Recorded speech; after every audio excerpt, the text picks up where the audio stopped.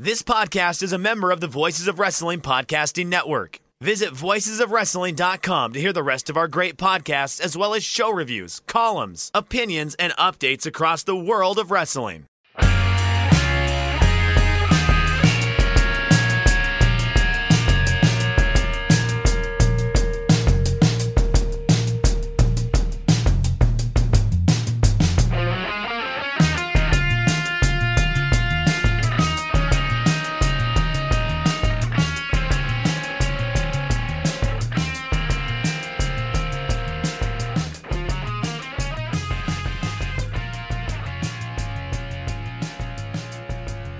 Shake them ropes.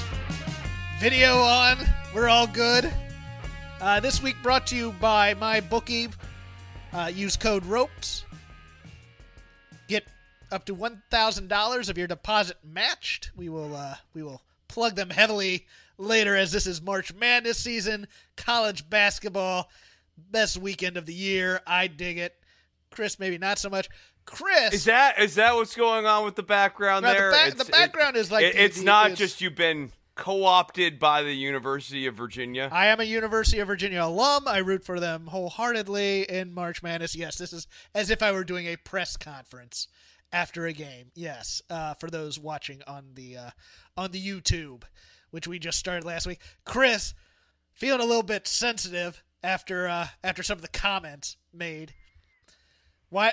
People say... I can't believe he has long hair. I can't believe he looks like Seth Rollins. I can't believe Seth Rollins and Jack Evans had a baby. He's a lot weirder than I thought he'd look. I didn't realize what Chris ever looked like. Your big head Hawkins is always on screen with Fightful. I didn't realize. But now, see, Chris looks like a matinee idol. He looks pretty. He's shaved for you people. I don't know, but yeah, I was going to say shaved. I got compared to Seth Rollins, and I don't get it. I mean, my laugh, which is a very normal laugh, sounds nothing like ha ha ha ha ha. I don't laugh like ha ha ha ha. Like I don't laugh like that. You know, it's hurtful. There's a lot of negativity in the video game these days. Well, we gave you a 2-hour Shake Them Ropes, possibly the longest Shake Them Ropes we've ever done. Rob McCarron. And Hawkins was like, I don't want to go longer than 2 hours on today's episode, and I wanted to go 3 hours. So we need feedback from the listeners. We need Hot How Pockets long does this show need to go? I can do Hot Pockets. I could actually be cooking. I could be doing something else while we talk wrestling. We could discuss how I make my sauces. Well, Rob McCarron's rolling in his grave because he always wanted to keep the show under an hour. So it's always one of those funny things when we start expanding the show. Yes.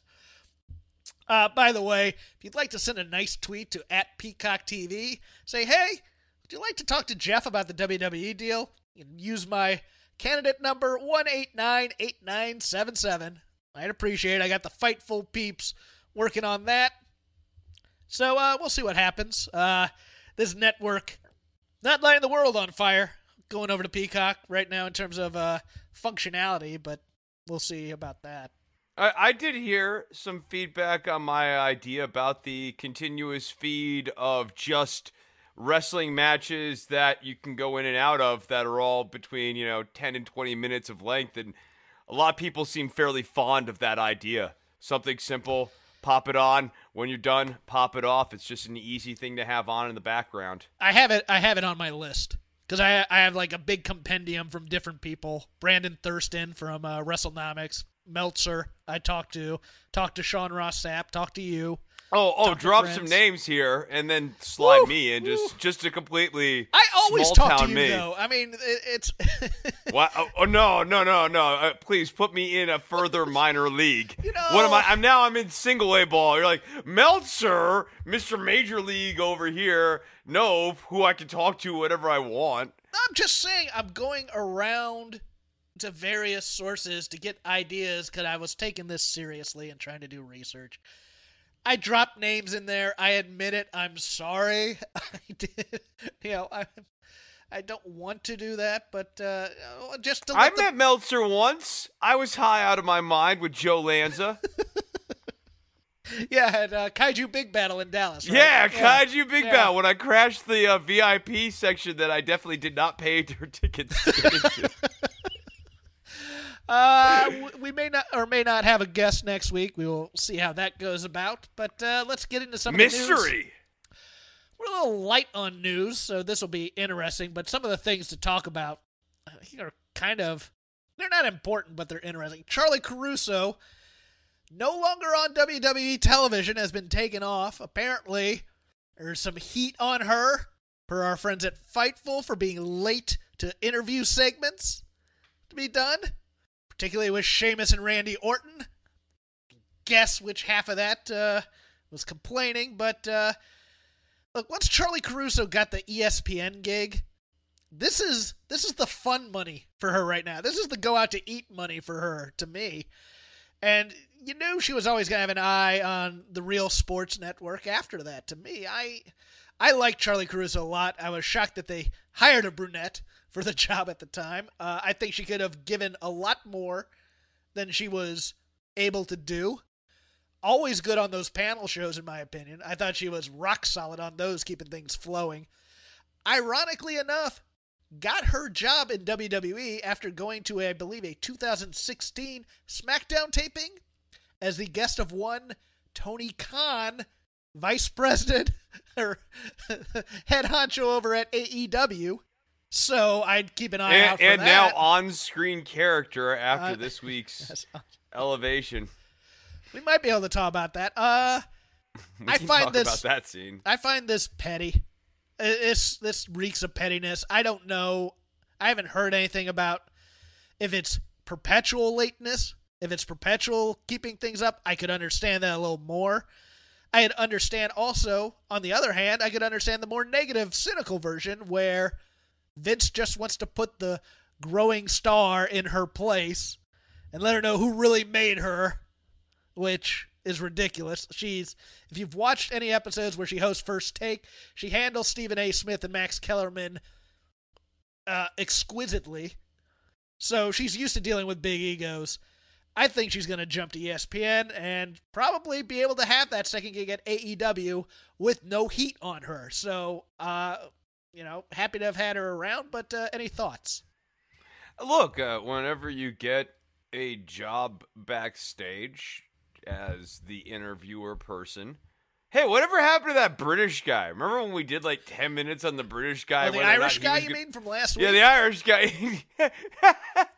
What happened to him? He was gone a week and a half. It is said that he was hired to replace Charlie. Oh. So we just don't have him on screen yet, and we're holding him to the side?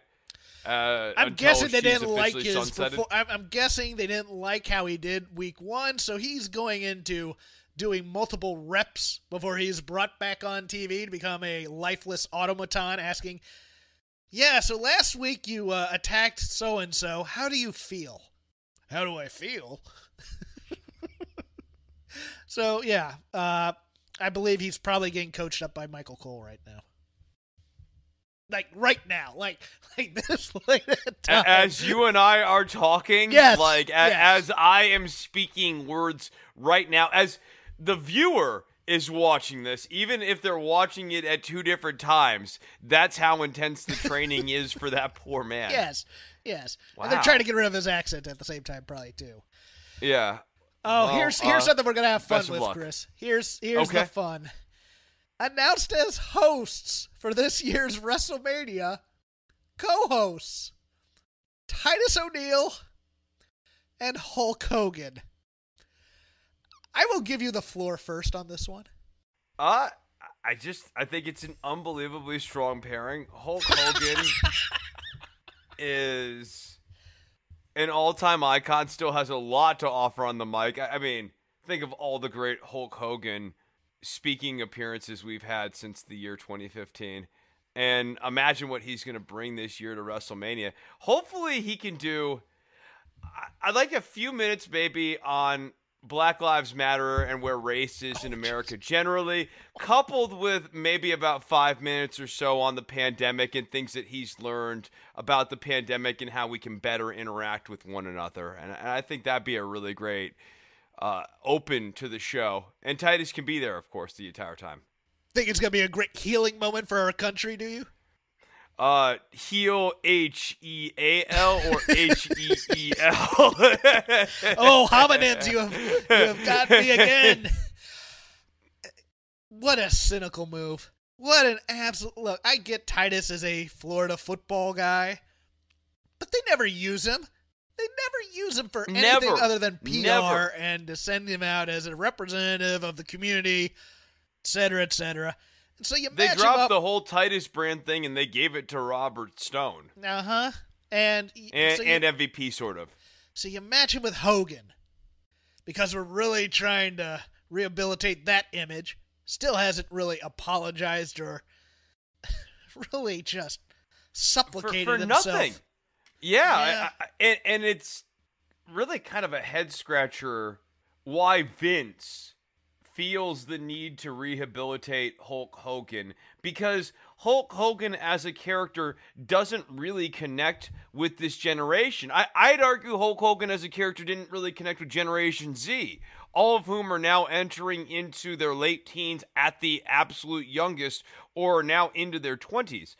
So Hulk Hogan, he's not going to be this cartoon character in 2020 and beyond. Hulk Hogan's not coming back in the ring. God help us. One last run, brother. Well, I still got a few more things to show these young whippersnappers. Edge can do it. I'm better than Edge. Yeah, I'm better. Well, then they showed Edge getting that moment where he was tag team champions with Hulk Hogan. Because, again, we got to rehabilitate Hulk Hogan. I don't see... Obviously, the morality of this is completely warped, which is why I've been, riffing on it and mocking it dryly throughout here. I want to now move to the business side of this, where I don't see the business sense in rehabilitate. Okay, explain to me what's the point of rehabilitating Hulk Hogan from a business side. What's your demo? Oh, okay. Vince now thinks, since my demo is the olds, I'm going to bring back Hulk Hogan. The thing to get people to watch Peacock is to get all those lapsed fans back. And he's the most recognizable, other than The Rock, who may or may not come back. He was our brand for that many years. Yeah, Austin. Yeah, Austin too. No. There's no contest here between Hogan and Austin. I agree. Austin connects way better with your demo because Austin is now about the same age as your demo. So it's not like looking at your dad. I'm talking about this from the demo standpoint, the WWE demo of 50 and up. Your aging father who's maybe retrograding some of their views or whatever. Austin is cool, way better on some of his views. Talking about my father? What? No. Yeah, I'm not your father. I mean, hell, Ed, let's put fathers to the side here real quickly. Okay. Austin is way better as a host because he's like a peer rather than Hogan, who is like a father/grandfather type figure. Okay, but keep in mind, Vince is 20 years behind everybody else. So in his mind, Hulk Hogan is a peer. He was the image of, he's the thing that lapsed fans, because Austin's still current because he's 20 years behind.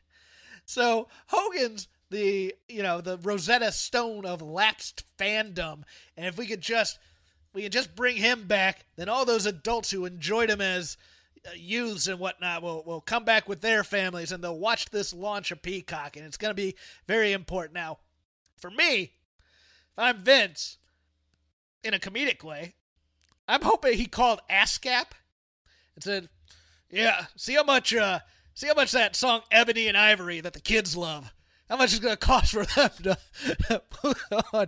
See if we can do a duet on there. Titus, can you sing?" If I'm going down this rabbit hole with you, I hope that Vince called the NAACP and tried to get an award given to him the same way he got like a COVID safety award, like some sort of racial awareness award for pairing Martin Luther Hulk Hogan King and Jr. award. You know he's going to want that on his continuing hosting excellence. That's interesting. It made me think of something. You remember Titus isn't exactly high on Vince's Vince's love list either because of the whole grabbing incident during that one time. Grabbing incident. So that's why they've always had this very weird relationship with him ever since, where he gets awarded by like magazines and he gets recognized because he is a really good and decent and awesome guy. Yeah, what are you doing in wrestling? Make this decent. Get out. And he outside of wrestling, he does like a lot of like charity work and that sort of thing. But I now that you mentioned that, I know exactly what you're talking about, the grabbing incident. Yeah. And Vince is exactly the type of person who, even though that was like 5 years ago, and we call it an incident. I think it was like it might have been 6 or 7. Yeah, a long time ago. But it is that and sliding under the ring going into that battle royal. That was a fantastic moment, though. That wasn't his fault necessarily. But continue. No, but like those are two moments where Vince never looks at you the same. Yeah. And never takes you seriously ever again. Yeah. NXT had a COVID outbreak, which kind of limited their talent for Wednesday, if you notice. I think they only used 9 people total. Triple H, not at the tapings either because of contact tracing. It just makes the Mania thing make no sense to me. I don't know. I don't want to get everybody in there and get the shots. You have the money to do that. Just buy a private company and have them come in and inoculate everybody as opposed to going through the state. If you had the money to get yourself made an essential business. You have a big old parking lot where they're doing tracing every time you come in and out of there. You could pay for Johnson & Johnson or Moderna or who's the third one? Pfizer to come in, jab all your talent, and you're done with it. It is really maddening and revealing of this company and this company's leadership that they put so much effort into getting declared an essential business, politics riff aside and all that. They put all this effort into it. And then once they get declared an essential business, they really try to do as little as possible in many different fronts to actually act like a business that is on the front lines and that is running at an essential level. If you want to be an essential business, act like one. Get the vaccines. Make sure that everyone's healthy, especially with wrestling, because you are, one, even if you change the wrestling canvas, you're still using a shared general space that's going to have sweat and breathing, lots of breathing. No, I mean, that's important. And you got all this close contact, and then you want to run these big arena shows and stuff, so show that you could do that. And WWE hasn't. They publicly said... and then the other part I wanted to mention, too, is that, like, you do have these changing strains of the virus that are going around, and if the company's doing this poorly right now on this, it makes you wonder how things are going to continue. You publicly say you're not going to provide the vaccines for your talent while running PSAs about everybody getting vaccinated. I wonder if doing those PSAs was mandatory. There'd be something very perverse. Ray, get in here. Yeah, Ray. Can I maybe get a vaccine shot? No. Do that on your own time. I want you get to your own encourage insurance and handle your own thing. But they're free. Still not going to provide Read this copy. Take the shot. Get the shot. Take the shot. Take the shot. Get the shot. Hey. Can I get the shot? No, Ray. We have work to do. Hey, Vince, I'm at television all day from 8 a.m. to 10 p.m. By the time I get out of here, none of the clinics are open. None of the places are open. Could you maybe, because I'm spending so much time here at work in close quarters with my fellow people, and we're so concerned, could you possibly get some people down here to stick us with needles? No. That's the thing that's so frustrating with this company. It is, if you want to be open during the pandemic, look, I get how businesses want to do that. But if you want to do that, you have to take all the additional steps necessary to run safely. No. Otherwise, you're a dick. publicly, we're going to say get inoculated, get your shots, all that stuff. Privately, we're going to say you're on your own, kids. Yes. It feels like there's a lot of that going around, too, in addition to the COVID. That's all I got for news. Not a lot happening in terms of talent and stuff, although I will not be watching the NWA's comeback pay-per-view on Saturday. I don't see the point. Dave Marquez is no longer involved with the NWA. That's a deal breaker for me. I like Dave. I thought he was cool. I thought he was cool. What's Either happening on their pay-per-view? Nick Aldis versus Aaron Stevens for the NWA title. I believe it's Thunder Rosa and they're gonna kill me for forgetting who she's going against right now. I want to say Ashley Vox, but I don't think that's right. Is it Serena Deeb? No, Serena Deeb's injured, so she's out for a bit while the knee was scoped. But they're fighting for the vacant title. Yeah, look, one of the guys from Wildcard was on AEW Dark. They don't have a lot of people. I'm not that interested in Trevor Murdoch anymore. So good luck to them. I'll check back in at some point. I liked Power. I think the YouTube format was really good, though. I think one of the best things that NWA Power had going for it, a common theme in a lot of what I'm talking about with wrestling, is put it on YouTube. Make it easy for people to watch the show on YouTube, and Power was cool like that. It's Thunder Rosa against Camille. Okay. And I think, cool. I think it's for the vacant title. That could be legit. I bet you Camille wins it. And I it's do like too. All the Time to see what you have with her. Let's do that. And absolutely. Thunder Rosa is probably on her way to AEW. and then that gives you an opportunity to bring Camille into AEW as well too. And look, for people who have not seen Camille, if you like Jade Cargill versus Camille at some point, or Jade Cargill and Camille as a tag team, both of them would make a lot of sense as a feud. Both would be pretty interesting. Brick crap houses, both of them. Let's talk a little AEW, since that's a good segue. Do we want to talk about Dynamite Tony Khan on the microphone? Dude, that performance, it was really something. Just be Jim Crockett Jr., be a non-player character, make your statements, don't cut a promo, and get out of there. That's all he has to do. He does this like bug eye thing. Yeah. When he gets like really into it, and we all have facializations and mannerisms that we can't fully control that we make, but this is a thing that many on-screen performers work on before they ever get on screen. And if you haven't worked on those things and you go on camera and you don't do that a whole lot, sometimes that gets made manifest. Yeah, I wouldn't. I'm trying to find a name here. Oh, yeah. Dennis Wolfberg. If you've never saw him do stand-up, he had the same kind of bug-eye thing going, too, but it was part of his act. I never wanted to do it. Yeah, no, I can't even do it justice. Like it's... By the way, if you've never seen Dennis Wolfberg do stand-up, may he rest in peace, go Google him. He's fantastic. I love that dude.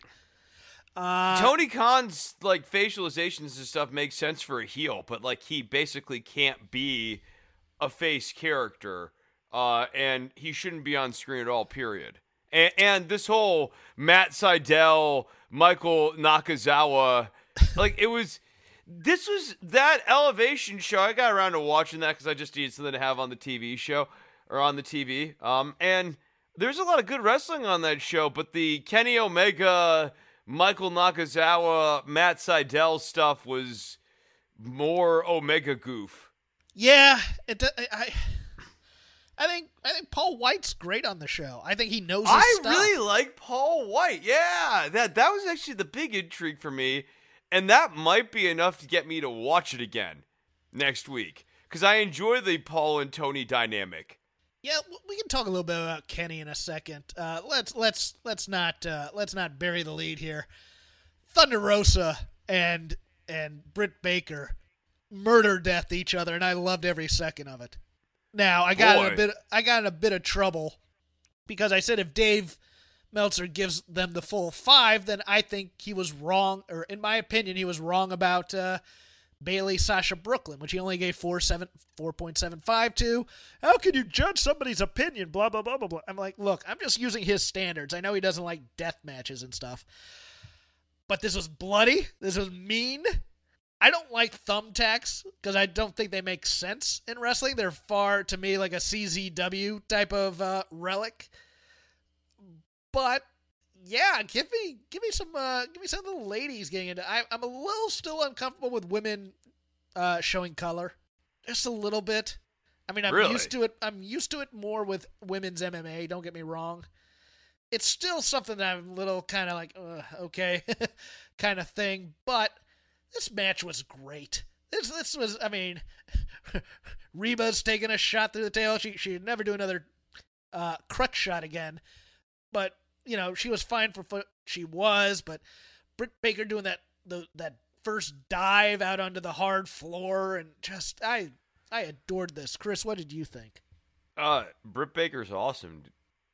She's a total star, and this is a star-making performance for her. I think she's getting most improved this year, probably in the Wrestling Observer Awards. I was never I was never huge on her, but this one really okay. She's gonna make this division her own. What's interesting about Britt Baker, if you're gonna give her most improved, I'm not against that. It's just it's hard to really do the timetable here, because if you're gonna do the timetable with her, it starts when she gets on commentary and starts beginning to become a heel with Tony Schiavone and starts really finding the foothold on the role model character. Because prior to that, Britt Baker kind of sucked and was sort of pedestrian. Pedestrian. Suck is strong. Suck is strong, but like pedestrian. Pedestrian. Very ho-hum. And now, like prior, who's your tag team partner? Who's Britt Baker's tag team partner? Who's over on the in, Indies or in she's in NXT right now. Chelsea Green. Chelsea Green, right? Prior, you couldn't tell them apart. You couldn't tell them apart, yeah. Right? Now, if you got Britt Baker confused with Chelsea Green, it would seem preposterous. It'd be like you hadn't been watching wrestling for the last 3 years. I'm glad you brought that up because I feel the same way. It was like, well, we have because NXT wasn't interested in Britt Baker, and I think they weren't interested because, well, we got Chelsea Green. Right. And we have the type already, and they're big into type. So it's, yeah. But, yeah, this was really the first time I really enjoyed a Britt Baker match. It's not that I disliked other ones, but this is the first one I was actively, holy crap, she's phenomenal in this. Yeah, I think that there are a lot of good pieces inside of the AEW women's division, and one of the big problems is that they're not paired together very well sometimes in favor of giving other people minutes who I maybe wouldn't give minutes to. Christian cut a promo. Yeah. And it was half good and half, to me, the wrong path to take for his character. Christian is 47 years old. Christian Cage now, sorry. Somebody's. I mean, you could still. Cage. Okay. You whatever. could still just call him Christian. I don't get what, we're calling Cody. I know. Cody. I liked the cement my legacy type thing. Why am I here? I'm here to win the title and cement my legacy. That part's great. 47-year-old work rate guy, Christian Cage. That's a tough sell. And it's possibly over-promising and under-delivering, which is my worry here a bit. I have no issue watching Christian do a match. Don't get me wrong. I kind of have issues, and this is old school Jeff talking, with work rate promos.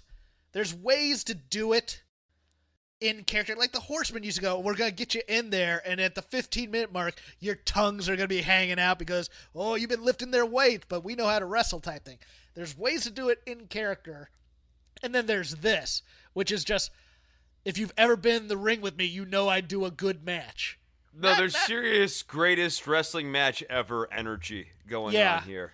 And I like him, but 47-year-old Christian is not 27-year-old Christian who was jumping off of ladders and getting speared and going through tables and getting his body battered by the Dudley Boys. And nor should he be. Christian he doesn't need to be doing any of that, but he is not going to turn in this work rate match. He's not going to be Kenny Omega. He's not going to be Kenny Omega. Which makes me think maybe, the swerve here is that when he says outwork, he means work in the secondary definition of the word. I hope not.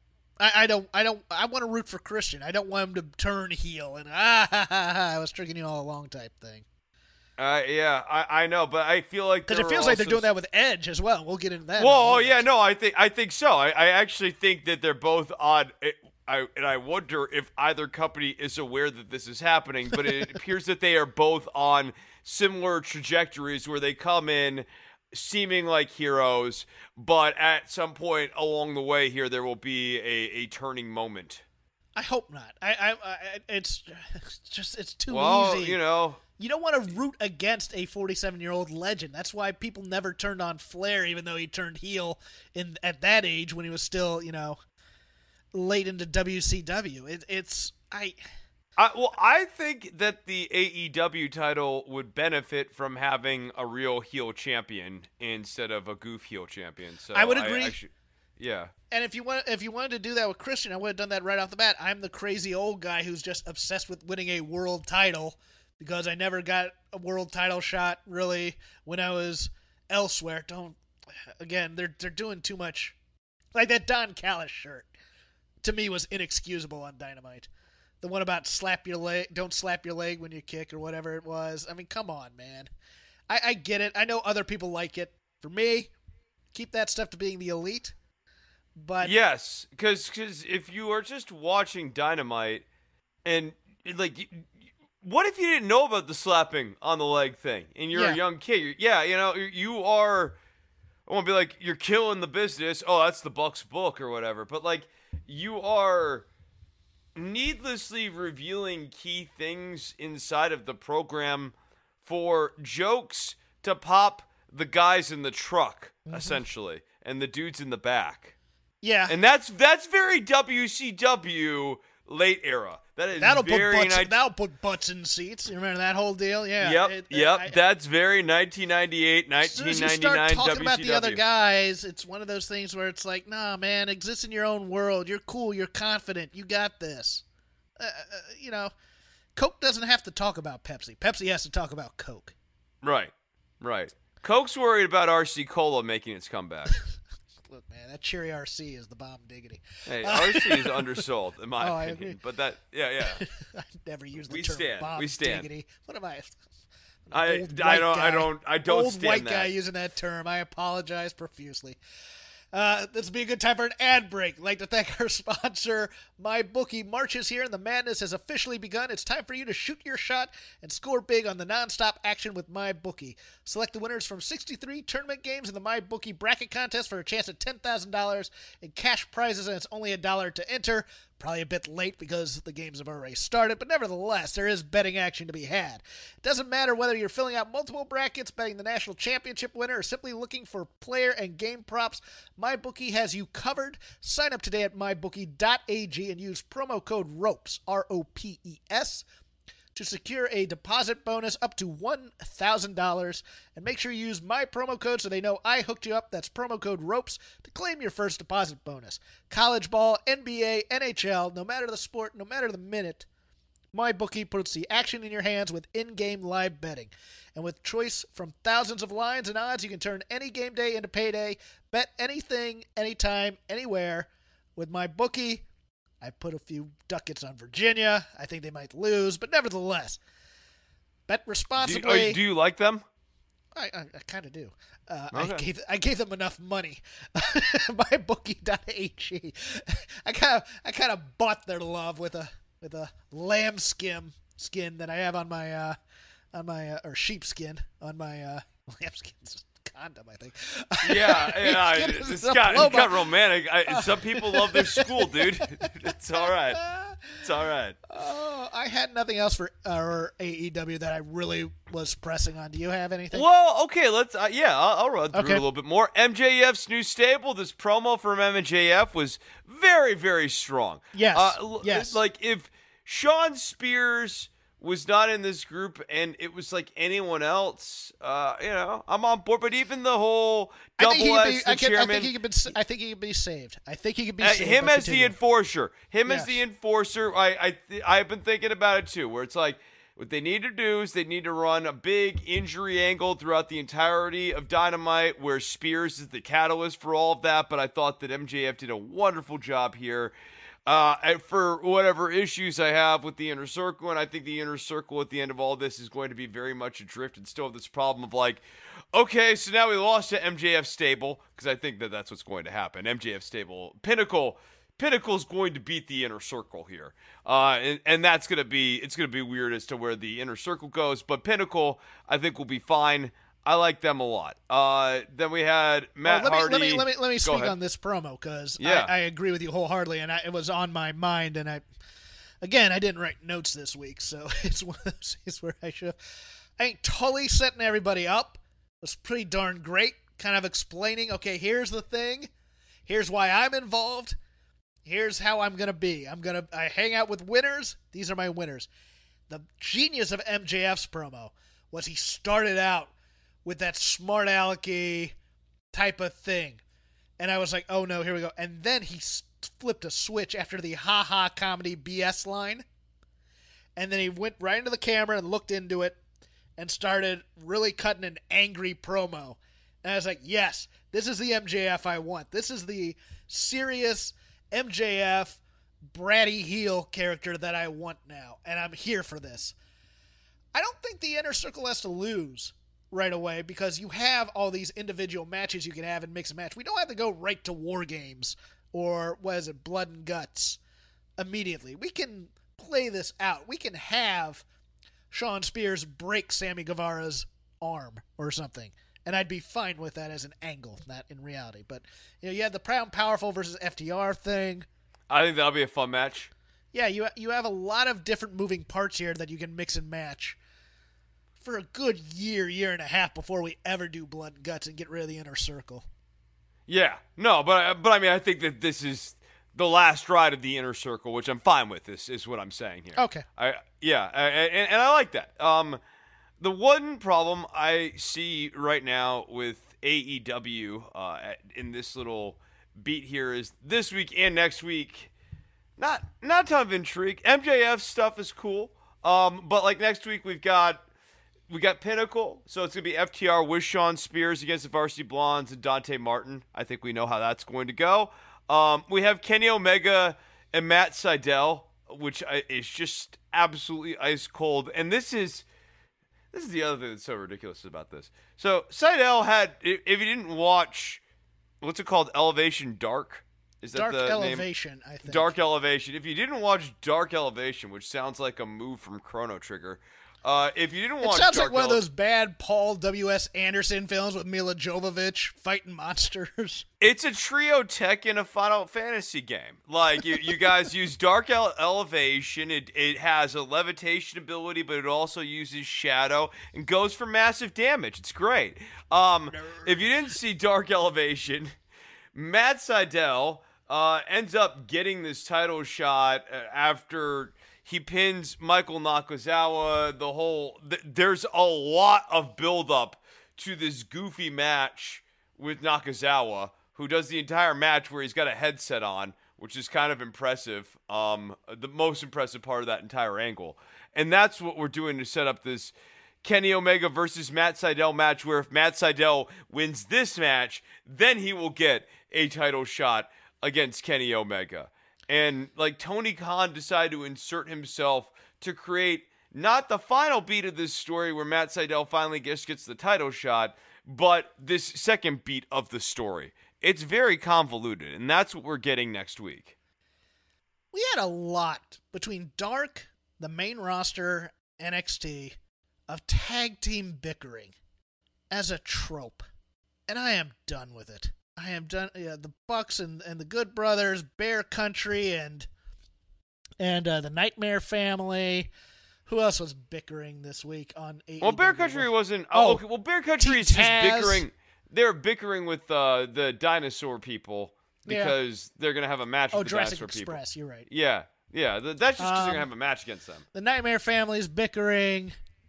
Sasha and Bianca are bickering. Okay, I want to speak on the Nightmare Family real quick. This QT Marshall thing, it needs to progress because does it? everyone.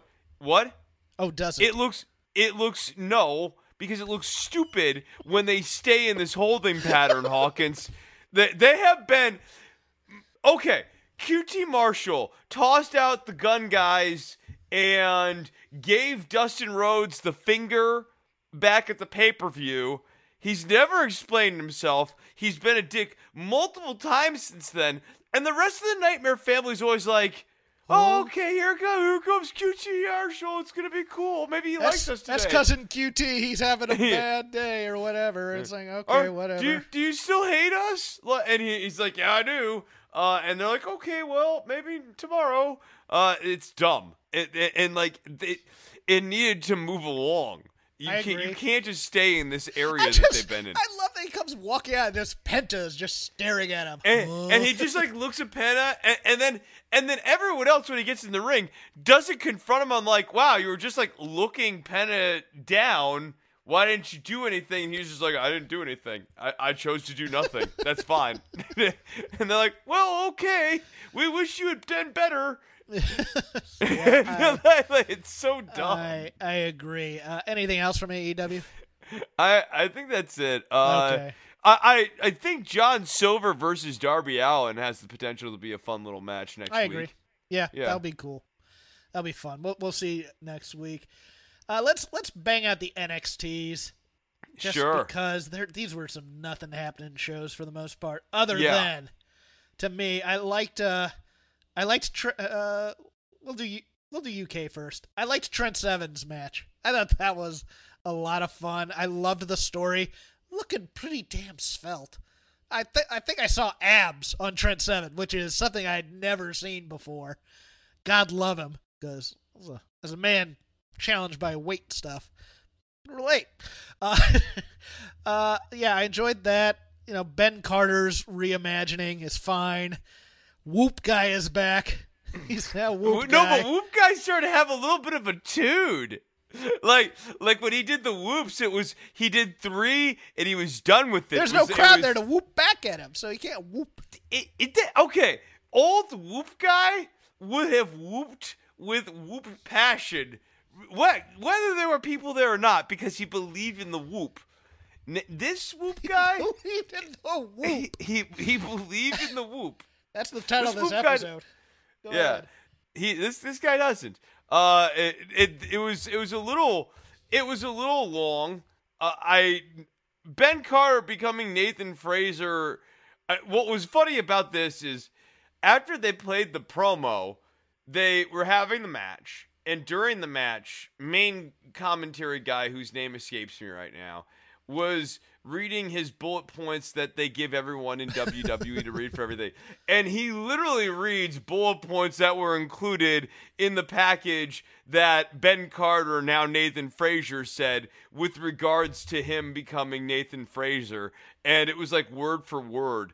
And it was very funny. It was like, it's like when you nakedly steal someone else's ideas and try to pass them off as your own. It was a very funny moment, inadvertently. You know what it is? It's like you have that guy in the back of the class, and this is me, who mumbles a good joke, and nobody laughs because nobody hears it, and then somebody ahead of you says the joke, and oh, isn't that funny? Okay, why did Meiko Satomura have to have such a long match with Dani Luna to rebuild her? I know. I thought that was like, if you don't want to beat Dani Luna, that's fine. I like building Dani Luna. I like Dani Luna.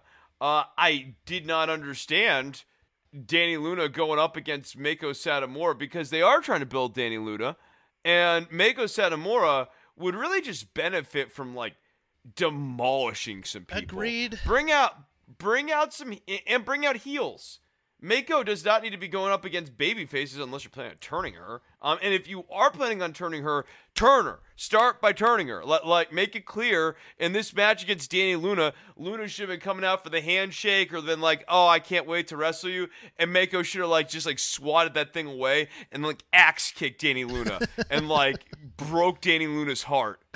Literally, just her heart broken in half. Yeah. Broke it with the axe kick, coming down, delivering a blow that strikes so hard from the head down that it stops the heart of Dani Luna. And then Mako Satomura is declared the winner in 1 minute and 3 seconds. That's how this match should have went. Chris, let's talk about the longest running angle in NXT UK history right now. It's Amir Jordan, probably one of the best stories. Yeah. and Kenny Williams. We got Tag team of the decade. We got character development there. Tell me about it. Yeah, so Amir Jordan went to work on some moves with Kenny Williams this week for their upcoming tag team match, and he really tried to implore Kenny, hey, Kenny, we got to not cheat. And Kenny was like, yeah, we got to not cheat. And Amir Jordan was like, okay. And Kenny half-heartedly agreed to do so, and that was enough to get Amir Jordan on board here. So I think you are right that Amir Jordan is going to join in the cheating with Kenny Williams here ultimately. That they are not breaking up, that this team will stay together and stay strong. They're going to feud with united. Whoop Guy and Lo-Fi. Yeah, my boy Lo-Fi. Your boy Lo-Fi. We'll see. I didn't have a whole lot else. I loved Ginny on promos. I could do without Joseph Connor there, though. Oh, you know what, though? Now that I'm thinking about this, I wonder if maybe we are wrong. Because you know who the tag team champions are, right? In NXT UK right now, the tag team champions are pretty deadly. Yeah, and they just got belted. Yes. So I think Amir Jordan does stop Kenny Williams from winning the titles, and they split. And this split does happen because Amir Jordan chooses to not win the titles, instead to protect his honor or his sense of decency or whatever. Best to lose honorably. Yes, to Pretty Deadly, two guys who definitely always play it by the book. Mm-hmm. Yep. They would do the same thing for us. I guess NXT UK is going to move times in a couple weeks, or is this next? It's April 8th, right? So yes. I think 2 weeks. I think that's the WrestleMania week, right? And then that would be the prelude because they're doing the Hall of Fame on that Thursday. Oh no, that's the second night of TakeOver. So Prelude makes sense because Prelude and okay, there we go. That's why it's called Prelude. Duh. Yeah, I have nothing else for NXT UK. Kind of a nothing show. A little bit of piece moving here and there. Nothing that stood out other than the Trent Seven match, which possibly might have been my favorite Trent Seven solo match in a long time. Yeah, no, look, I thought that match was really good. Yeah. And if people are just looking for a good match to pop on, which I think I've made it pretty clear, I'm a big fan of wrestling should be a thing where you could just pop on a good match and go, hey, who's that guy? I've never seen any matches of this Trent Seven before. This is a great opportunity to turn. I know for a lot of people, like, oh, I've seen Trent Seven, a number of times, of course. Sure, he's had a nice long career. But, if you've never seen Devlin before, great match to see Devlin before. And if you've never seen Trent Seven before, great match to go and see Trent Seven. Speaking of Jordan Devlin, he made a trip. In the hobby, it's not easy being a fan of ripping packs or repacks. We hype ourselves up thinking, maybe I can pull a Ken Griffey Jr. rookie card, but with zero transparency on available cards and hit rates, it's all just a shot in the dark. Until now. Introducing Slab Packs from ArenaClub.com, the only repack that provides real value, a complete view of all possible cards, and clear hit rates for each one. Now, when I buy Slab Packs at Arena Club, it finally feels like I know what I'm getting. I was able to open an Arena Club slab pack, and I'll be honest, it was a lot better than what you normally do. Say you go to a card show, and there's a random innocuous brown bag of cards, and yeah, you can open it and look, it's going to be junk. You know what I mean? Like, you know what you're probably going to get in those. Maybe you find that fun, and sometimes I do. Sometimes I like just opening up cards and saying, hey, look at some random cards or whatever. But if you're really in this game to find value and find particular cards, it sucks to have to buy these mystery packs, and it ends up being, almost nothing, nothing of value. Not with Arena Club. You can display, again, of all available cards, hit rates, grading, so you know that when you're opening up the slab pack, you are going to get something valuable. You are getting something good. And Arena Club, in addition to having those great slab packs we just talked about, is also a marketplace for card collecting, buying, trading, selling, displaying, all that sort of stuff.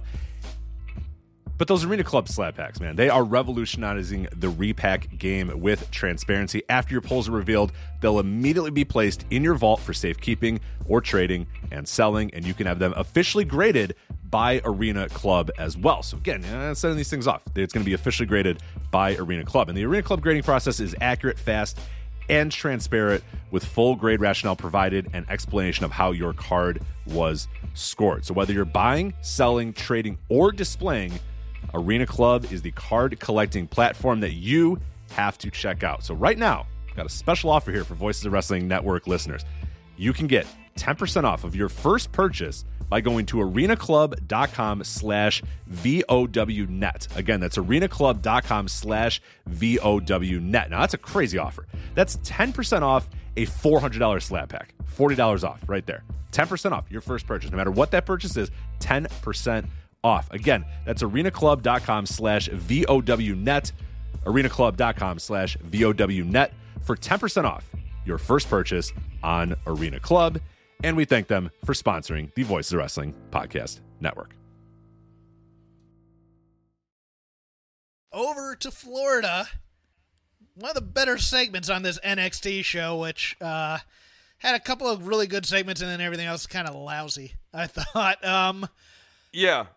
But I love him and Escobar just being two confident jerks who are not going to give in to each other. I love that. I think Santos Escobar's promo work it was very sports entertainment, and I get that that's what they want to do with it. Because he's kind of like... This is where the Legado del Fantasma stuff falls apart. It's... because there's not enough of a character in Escobar. The entire character, such as it exists at all, is here is this group called Legado del Fantasma, and it's gotten in the way of Escobar becoming somebody. If he was somebody the way Devlin is somebody, this would be white hot. Yeah. Because Devlin, when I say somebody, Devlin's a fully formed character. One of the great things about NXT UK, and you see this, it benefits everyone, including people like Sam Gradwell, because there's a very hands-off approach. All of these guys have gotten to really sort of mature into more fully formed characters than the average character on other WWE products. Dave Mastiff is a more fully formed character than who's the dude who's standing behind LA Knight this week? Bronson Reed. Who kind of an analogous comparison. You ripped my jacket! Oh, jeez. How are you doing? He's got no flavor at all. Dave Mastiff has layers. He's tagged with the Hunt. He's been aggressive. He's been mean. He's been nice. He's been funny. Lots of layers to that guy. Tyler Bate, Trent Seven, dudes with layers. Jordan Devlin, dude with layers. We've seen him be funny. We've seen him be very serious. Even Noam Dar, it's not always ideal, but Noam Dar, dude with layers. The problem is NXT US, Legado del Fantasma. What's the difference between Joaquin Wilde and Raul Mendoza? Nothing. They've done nothing with them. They're red Absolutely shirts. nothing. They're red shirts for Santos Escobar, which is ridiculous. And the only difference between Santos and those other two guys is that he's not the two guys. Yes. He's the one guy in front of the two guys, but he also doesn't have any personality. Other things I liked. Walter coming in, here for that. Loved him destroying Ciampa. Thought that was nice. Yes. Obviously, I think Thatcher and who else was off from Imperium? Alexander Wolf. I think they were part of the protocol. Right. I think they were part of the protocol, so they couldn't come in there, but it was a nice little angle. No, it actually advanced in a way the Ciampa and Thatcher stuff. it was good because it forced them to take a step back from all the damn talking that they were doing the week prior. That was too much. There's too much talking, too much feel, emotion stuff, and like I'll when take you real want to emotion. create doubt. Jesus. No. But the emotion we're playing with right here with Thatcher and Ciampa is doubt, and with doubt, less is always more. More does not create doubt. Yeah. More creates less doubt. I liked this because you're not sure why Thatcher's not there. Yeah, I like this. And I liked, man, I hope they don't break up Dakota Kai and Raquel Gonzalez. Yes, I know. I would much rather that her weird be in tension promo. Yeah, I don't want the tension. I don't want that. Look, I know WWE does not believe that real stars don't have friends. It's the most ridiculous thing. But having Dakota and Raquel as a unit has helped both immensely, in my opinion. I think Dakota Kai, They are covering up for each other so nicely. Dakota doesn't need a lot of covering, but Dakota's getting enhanced with the pairing with Raquel, and Raquel is getting enhanced in part because Dakota is doing a lot of carrying and covering for Raquel so that Raquel doesn't ever get overexposed. And it's been really good, and I have concerns that if you just break Raquel off from Dakota, you have... They're different wrestlers, but they're also similar enough in look and in WWE's eyes that I'm just bringing up this comparison. You have like a lesser Rhea Ripley. I think if you could break off Dakota and send her to the main roster to be Bayley's new bestie, that would work. Oh, that'd be fun. But that'd be fun. You got to get her out of that. You got to get her out of the entire division, because otherwise she's dead at this point. This was her rebirth. This is her ascent. I'm here for Bayley and Dakota being friends and then feuding. I'm cool with that too. You sold me on this angle. No, you sold me on this angle. And that sounds really fun. Well, it was funny because when she came in, it was like, oh, they got another Bayley on their hands with what Evie/Dakota was doing at that time, and it'd be funny to see which one had to turn babyface, and maybe they tried out babyface each other at one time. But overall, I mean, like, I loved the match with Zoe Stark. I did. I liked Dakota in this because Dakota is just a rag doll, and she's just taking these Zoe Stark's bumps. a hell of a seller too. Yeah. Zoe's selling is really good. They did the HBK tribute spot though too, with the Shelton Benjamin one with the super kick. I thought I enjoyed that, because HBK trained Zoe Stark. And I think if Zoe gets a little bit more promo under her belt, I think they got something there. No, I really do. There's certain stuff that I think she just gets selling, which is going to hold her in really good stead. She's got the look, and yeah, if she just gets better at promos, no, she's a star, dude. She's a high level talent. And you said AEW looked at her and passed? I believe so. Yeah. I don't quote me on that. I'd have to look it up offhand. They passed on a lot of people. Yeah, no, for sure. Stark will be one.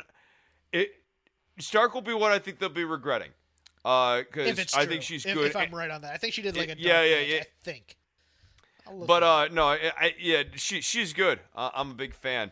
You want me to keep going here while you're looking? No. I'll tell you what I didn't like. This Karrion Kross Finn Balor thing. Number one, can we get a suit on Karrion Kross when he's doing these types of angles instead of being a guy in a t-shirt? Because that would make him more badass. But everything with Ms. Fallen Prey over there, and everything happens for a reason. The weird bump. The weird bump where Balor's going out, but he is not ever really babyface before Kross attacks her. He doesn't try to help her up or anything. We never really let Balor be a nice guy before the blindside attack. Okay, let me correct myself. TNA had her, or Impact had her. And I think passed. So I was wrong on that about AEW. And then she went to And then she signed with NXT. But yeah, definitely a mistake for Impact. Zoe Stark, high level. But yeah, there's no reason for these two to team other than this is the only trope they know, because we'll get to that in the main roster where it's like the two people feuding for the title have to be a tag team to go up against the tag team champions. And you're like, why? There's no reason to do this. Well, and it's boring too. The mysticism stuff, it is hiding a fairly glaring plot hole, which is like, is Scarlett really able to see the future and really does understand how everything is going to happen and therefore does actually know the outcomes of these matches? Or is she just like making all this stuff up? And if she's doing the latter, like, to what end is she doing that? It's a shout out to the late Yaphet Kotto from Live and Let Die. She's the Jane Seymour character. Yeah, the tarot cards. Or just a shout out to Isla Dawn, whose gimmick she's stealing. That's true too. We're gonna have tarot cards on a pole match with Isla Dawn. Isla Dawn needs to come over and join up with Scarlett. They need to get a third person. They can all be the Fates. They could be the Coven, and they'll all do like the witches from Macbeth. The Scottish play. Well, I'm sorry. I was going for like something wicked this way comes. Atropos. Yeah. Draw the thread, cut the thread. It's not good, but if you're gonna have multiple tarot card readers, they ought to work together. You would think that Karrion Kross would be savvy enough to know that if he has a second at ringside, she might get bumped accidentally. It's such a lame, and it's right in their wheelhouse type of thing. I just went, okay, whatever. Karrion Kross and Scarlett are moving very quickly into the Fiend level of bad angles. Like, I like Karrion Kross in the ring far more, of course. I think he's a great wrestler. But I think the actual angles in the writing for Scarlett is nearing Fiend-ish levels. Yeah, and you brought up LA Knight. I don't care. Oh, he ruined my jacket. Just... whatever. He ruined my jacket is weird on a couple of levels. This is his debut. What are they doing running an angle on the first thing instead of just introducing him and having him LA beat Knight should have he needs to get a win. We need to know what his finishing move was, and I think we got that. But then Bronson Reed comes out to antagonize LA Knight, and LA Knight was presented mostly as a heel, or as a heel in that match against August Gray. But when Reed comes out and breaks Knight's jacket, it's like, doesn't that make Reed the heel? No, because LA Knight interfered in Reed's match last week, so therefore in this convoluted... Oh, okay, that's right. That's right. I got nothing else for NXT, do you? Kyle O'Reilly and Adam Cole, did you think anything highly of that? I think the cops angle was a bit goofy. Yeah. And Regal cutting that promo where it's like, I hope the law drops all the charges so that we can have real justice here in works. the NXT. That's not how law works. That's not how life should work, actually. People press charges. I hope we can have the vigilante. The law is going to be the law. What are you talking about? It's just... Yeah, no, there are a lot of problems with that promo. But, other than that, I was... Danny Burch separates his shoulder. Yeah. It's going to be interesting to see how they deal with that issue. I guess maybe have Pete Dunne and Lorcan as your tag team champions. Yeah, you do the Freebird rule. Why not? Yeah, that instantly creates angles and matches and pairings and stuff. And you have two workhorses in Dunne and Lorcan. And it allows Lorcan... and I guess Burge, too, to pivot out of these goober characters that they've been and move into more serious champions. Well, let's move over to the main roster then. Fastlane preview. Let's do some non-Fastlane observations first. Number one, Someone needs to tell Shane McMahon that Boston University is not an Ivy League school. or tell Braun Strowman that. This feud is death to me. I don't like My it. entire life I've been bullied. You're bigger than everybody. People- Punch him in the face. What are you doing? Look, you have done promos where you have said your entire life you were bigger than everyone and you bullied them. Yeah. So like, I remember this especially because you were heel and these are the promos you would do. But no one believes, looking at this man, that it was bullied. I'm not even saying that he might have been, for all I know. But no one would believe that just looking at him. And they did nothing to get over that. They didn't show pictures of him as a kid. Chris, hurt people. No, I want pictures of him from when he's like 10 and he's like the kid with like the brace crutches and like braces and like big like this is young Braun Strowman pre-WWE. I never thought that I would ever be taken seriously by anyone. I didn't think I could love. I want a made up child that it was his best friend, and I want a montage of pictures like him holding a brick, crying while there's a broken window, and the other kids running. And goes, "That was my friend Pete. He was a smart kid, but he'd always pick, like that one time he threw a brick through Mr. Johnson's window and handed me a brick, and then ran, and then blamed me for it. And there was a time that somebody farted in class and it was him, but he blamed me." What a stupid feud this is. It's so dumb. And it's not resonant with anyone. 50-year-old, 51-year-old, whatever That's he the other is. thing is, you brought back... You're talking about the 51-year-old Shane McMahon. I was thinking about bringing back Hulk Hogan, and the whole business argument for that is to appeal to your demographic. Your demographic who are 50-something-year-old men. Who do we really think these 50-something-year-old men are looking at Braun Strowman and really see the childhood version of themselves in Braun Strowman? Small tear as he relates goes down their eyes. Yeah. Or what? Yeah. I miss my wife, and I also remember that. I remember when I was in high school and I ran for 3 touchdowns. Yeah, and then Shane's jumping off the top through a table because Daddy doesn't love him.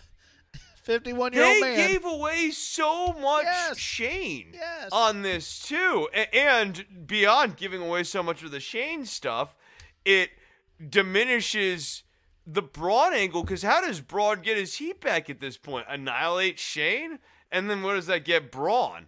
Does that finally prove that he's not stupid? I beat him. That means I'm the smartest man alive. Shane McMahon's lying lifeless in the ring. He's like, who's stupid now? Who's stupid now? I now want this to be some sort of weird twisted version of Flowers for Algernon, where Braun becomes like a super genius. He becomes like the smartest man in WWE. But only for a while. And the angle ends with him becoming dumber than ever and also sad. Me talk good at one time. Me no longer add. Me miss book. Me miss book. Me read good time. Some. Flowers for Algernon, by the way. Really great book. Really well written. That's Fun a book. Yeah. Deep cut right there from old Hawkins. Yeah. No, and way better than the movie. Like, don't watch the movie. You got to read the book. No, because the book, it's so much of the story is actually in the advancement and the degradation of the writing style throughout the text. I want to see him at this peak intelligence level where he just becomes so self-aware. He's like, no, I'm not going down the ring for that match. I want it. He becomes world champion. He's like the unified champion. He's a genius. And like well, you see, Michael, one of the things that's been a problem in this company for many years is we haven't had a sustaining champion. There's been a lot of issues when it comes to booking. He just keeps going. 10-minute genius promo identifying all the problems in the company. The problem here, Michael, is character motivation. Long they have me say form these storytelling, words. Michael. Let me say these words. I don't really. Do I really believe what I'm saying? You gotta let people just go out there and say what they want to say. Let me take a look at your rundown sheet here. Now, would a man of my intellect, go full Bockwinkel on this thing? Yeah, I think everything else can be covered in the Fastlane preview, with the exception of the greatest video that they have done in years that made actually main roster television. I'm not talking Raw Talk or SmackDown or Talking Smack.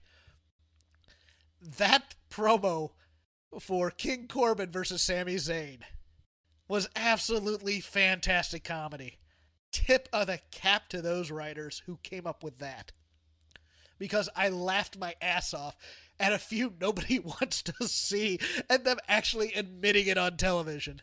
What is frustrating about that on some level is it gets back to who did that then? And does that not confirm Sami Zayn's whole theory that there is a conspiracy against him? Yes, the weird thing is there's actually a conspiracy against him.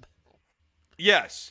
And so it was a problem in that sense, because then Owens is out there and he's sitting at the desk and he's like, there's no conspiracy against Zayn. And Sammy. No, they're obvious. Sammy, it's there me, Braun. Is. It's me, Braun. Let me explain this to you. He pulls down like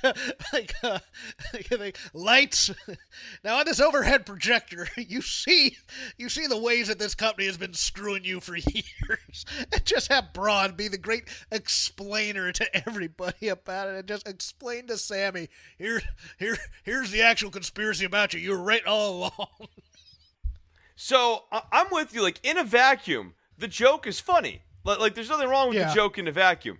But given the story that they are telling, it was the exact wrong time to tell this joke. And this joke is super counterproductive to the actual story being told at present time. So in that sense, I'm against it. And we're gonna get Kevin Owens falling off of something big, probably the pirate ship, onto Sami Zayn at some point at Mania. Yeah. Yeah, I think that's right. Okay. You got Fastlane up? Fastlane. I sing it like Sega. Yeah, I've got it up. Okay. I've got it up. Let's run it down and give our picks here. So first we have Riddle versus second in command in Retribution, Mustafa Ali. Singles match for the United States Championship. Who do you got on this one? I think an Ali title run would be really a lot of fun.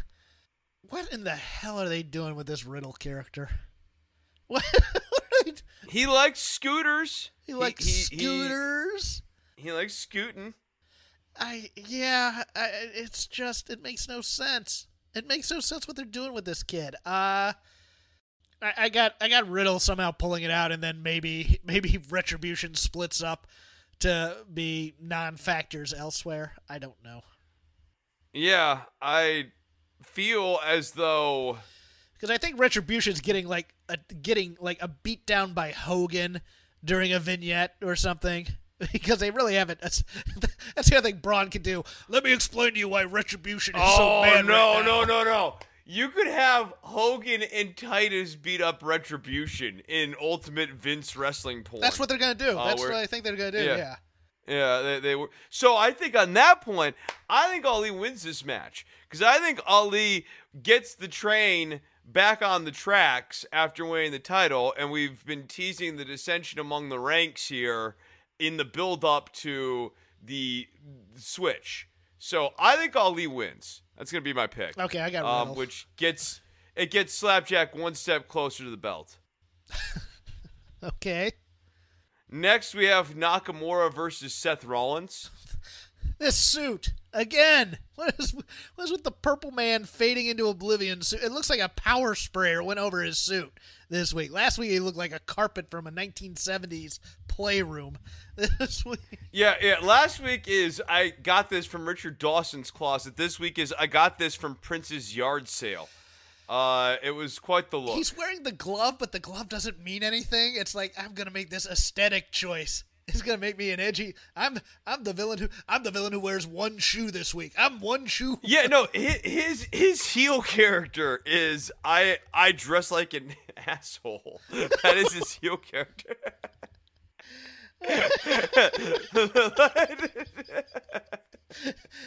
I wear dress shoes with no socks. Look at me. Yeah. I look like a dick. That's his character. I think this is action movie 101. The friend of the main guy dies, and so Cesaro will vow revenge. So I think this this could possibly steal the show. I think this might. No, be I think this good. could be really fun. I think Nakamura could turn in a really fun performance here. Like really good. Nakamura could have a lot of fun being the Apollo Creed character. Yes. In this feud for Cesaro. If he dies, he I dies. like it. Yeah. Yeah, I'm into this. I'm very into this. Especially if it means no more Murphy and that this is the direction we're taking the storyline in. No, I mean, seriously, I thought Murphy was a mistake. Also, Rollins counting the number of times he was swung was stupid. I don't care. This gets it a little bit more real.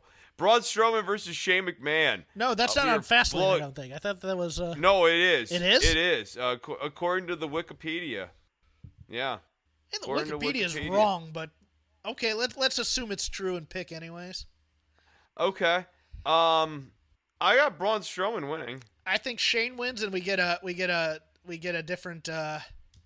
stipulation match at Mania. Shane wins and says, "I respect you, but you're stupid." Or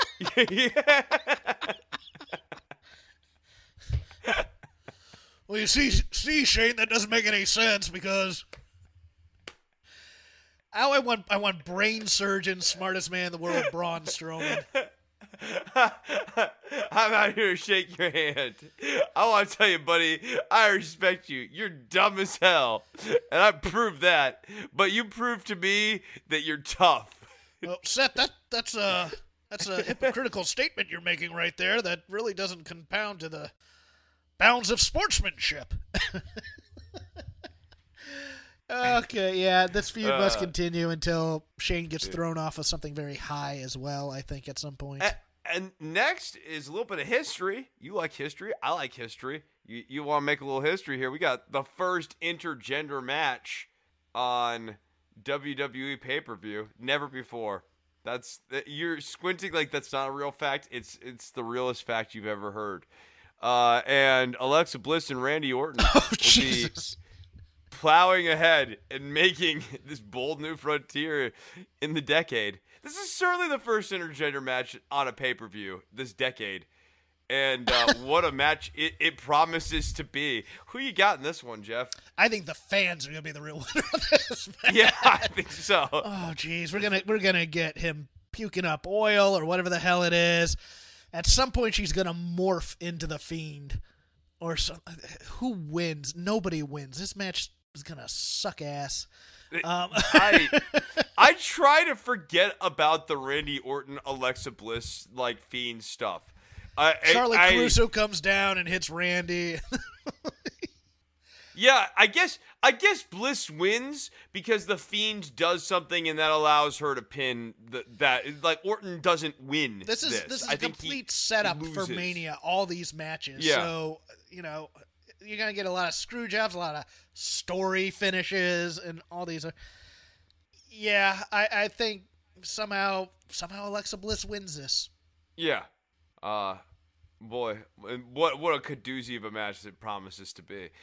Next, we have Big E versus Apollo Crews. I gotta tell you, if you don't have a lot of time in your week this week, make sure you set aside a little bit to go and watch this fantastic promo on SmackDown between Apollo Crews, who's really finding his voice in this new character, and Big E Langston, who has found several voices in his character. At once. At once, yeah. They flow freely in between. You remember the Faces of Foley? Imagine that, but with voices. It's the voices of Big E, and he does 3 or 4 of them, sometimes in a paragraph. Voices of Big E is a different podcast network that we're going to have to... Yeah. I did not like this Big E promo compared to last week. I know that that puts me in a minority of a lot of people. Wait, people liked this promo? I didn't buy him being angry, but some people did over on. No. I did Fightful's post SmackDown show tonight, and there were people that liked it and thought I was wrong, and I'm just like, did you buy he was actually angry for a moment? I mean, I like that he said he was going to kill him. That was kind of cool, but other than that, no. Until he got into the golf cart, I hated this because also Apollo. Yeah, the part when he crashes the golf cart and starts attacking Apollo was great. Yes. All the talking and stuff was actually quite lousy. Apollo and Apollo's character was losing his accent quite a bit there. The thing that he's doing. Look, if we're gonna play Nigerian Prince or Nigerian royalty, we gotta get rid of Corbin being royalty, and we gotta go all in with Apollo being royalty and really buy into the character.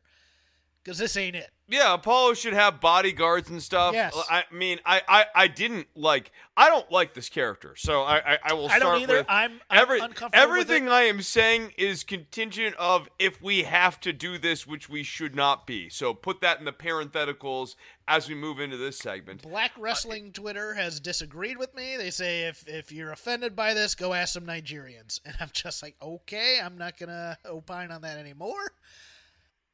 I'm just uncomfortable with it. I am. I really am. I think it's. Yeah, I don't think he's finding the line. I don't think he's finding anything. Or yeah. I don't think he's finding anything. So he's gonna rip off Sami Zayn of all his bank account. Yeah. So either he is part of like an unstable part of Africa, and that's why he's got these like militia dudes flanking him like they did the one week, and then they walked away from that.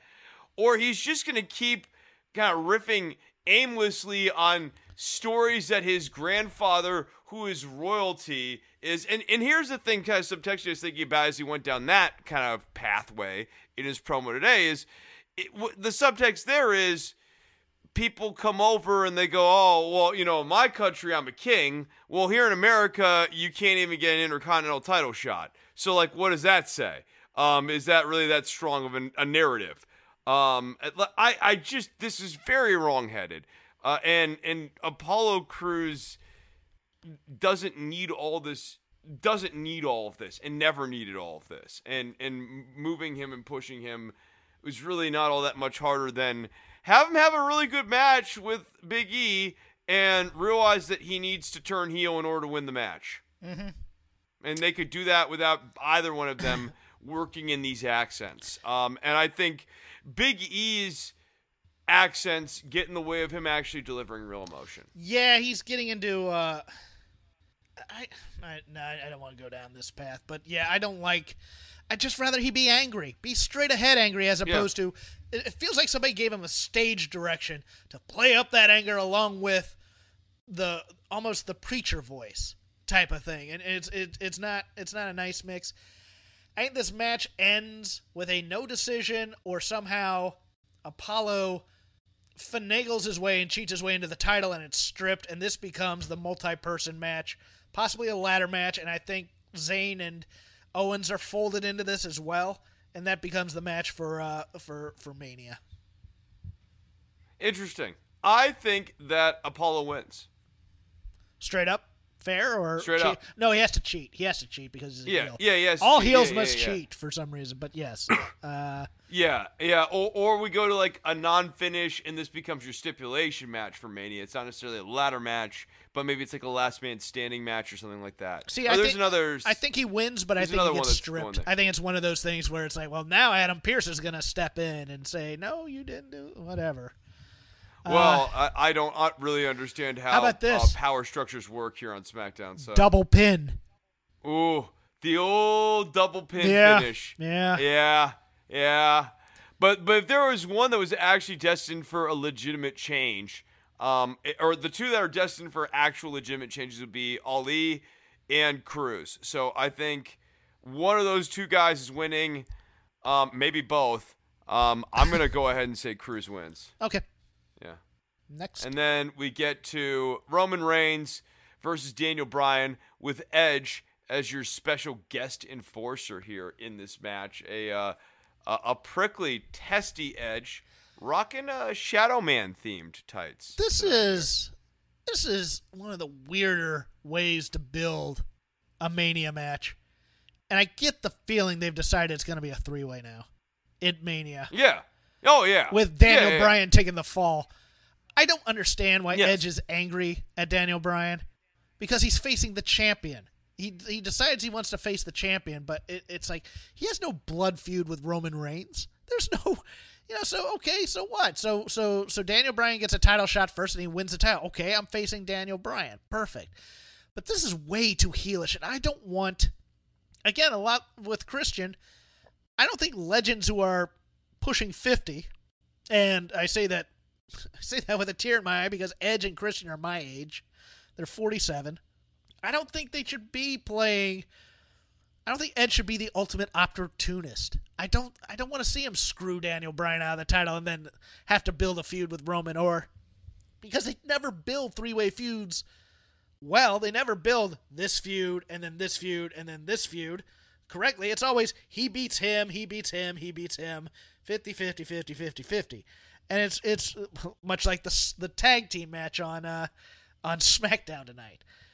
So I get the feeling Jey Uso comes down, Edge takes out Uso, and then at some point either an accident happens and Bryan loses, or Edge purposely decides he wants to be in Roman and Daniel Bryan should have never stuck his face in this. And so we're going to screw him, and now we have heel versus heel, kind of, and Daniel Bryan in there. Yeah, I think we're building to a 3-way match at Mania. I don't share your animus towards Edge being a heel.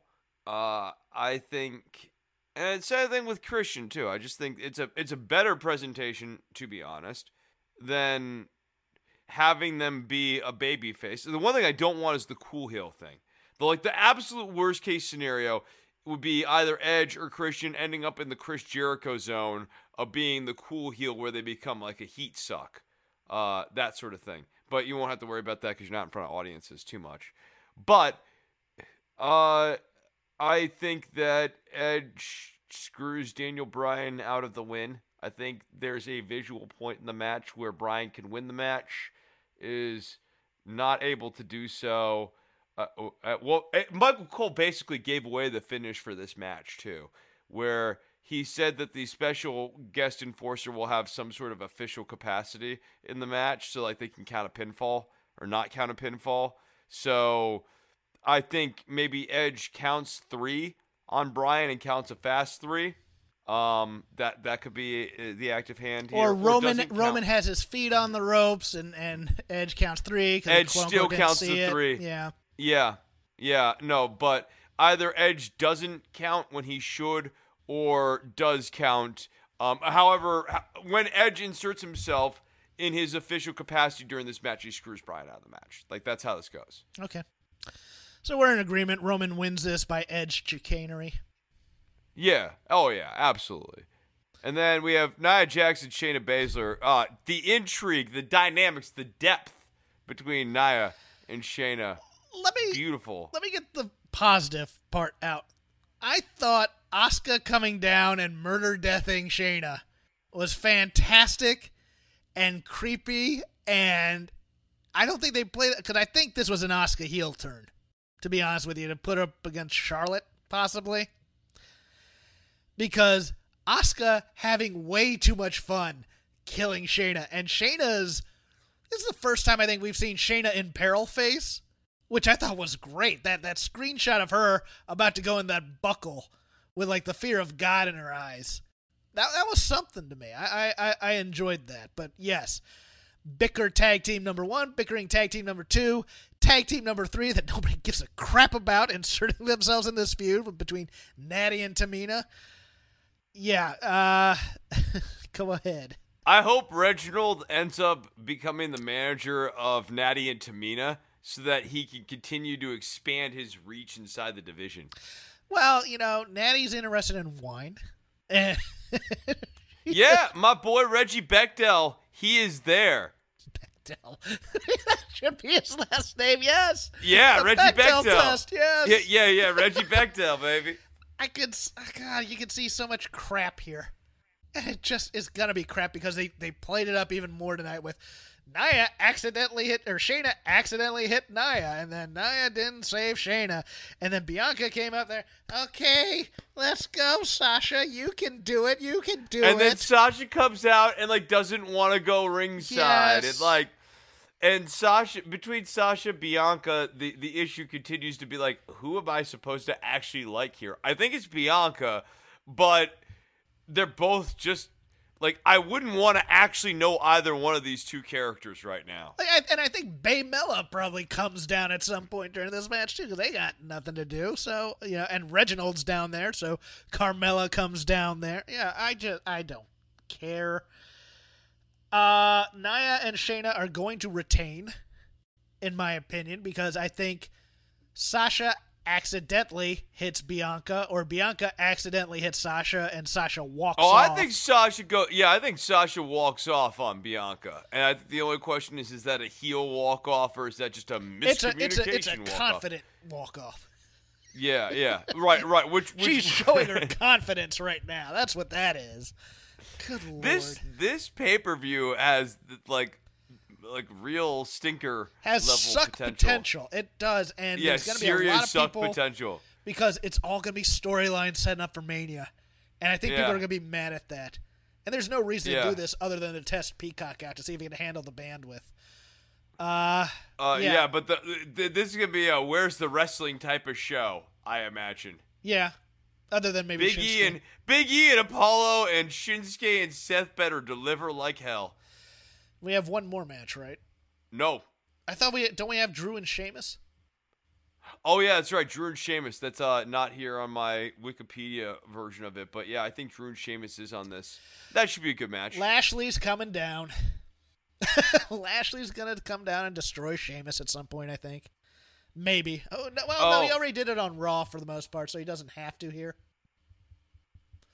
Sheamus continues to have good matches right now. Yeah, I mean, he's a hard-hitting guy, so it's interesting to watch him still. But yeah, is there a stipulation on this one?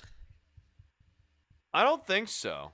I think this is just they're just having a match because that's how they ended Raw, where after Lashley, so they went from a street fight to a straight match. Hold on. Yeah, because there's nothing to this because Lashley beats Sheamus. And, like, Sheamus is in the ring. Drew hits that Claymore on Lashley. And then he's staring down Lashley's like, WrestleMania, and point at the sign, because that's what you got to do. And then Sheamus stands up, and, like, right as they're ending the show, and they have, like, the little, like, credit thing up there, Drew McIntyre goes, we're going to have a really great match here on Fastlane. It's a no-holds-barred match. No holds barred. So, like, you're allowed to fight outside the ring match. You punch guys in the penis and fish hook them and... Fuck yeah. One hold barred or something like that. Can't do an Irish whip. Because Sheamus gets sad about that. Nakamura needs that so he can get the low blows back in. Yeah, that was AJ Styles. By the way, what'd you think? They switched the tag team titles off the Hurt Business to get to Omos and AJ. Yep. To me, that's part elevate. We gotta elevate Bobby. How can we do that? Let's get the titles off his flunkies so we can beat them. But also the spectacle. I don't even think they thought about. They never even thought about the visual of like the whole Hurt Business out there with. titles. I mean, because if you were actually going to, that also really kind of gives away the hand for how WrestleMania is going to go, right? Where like obviously Lashley's going to lose the title.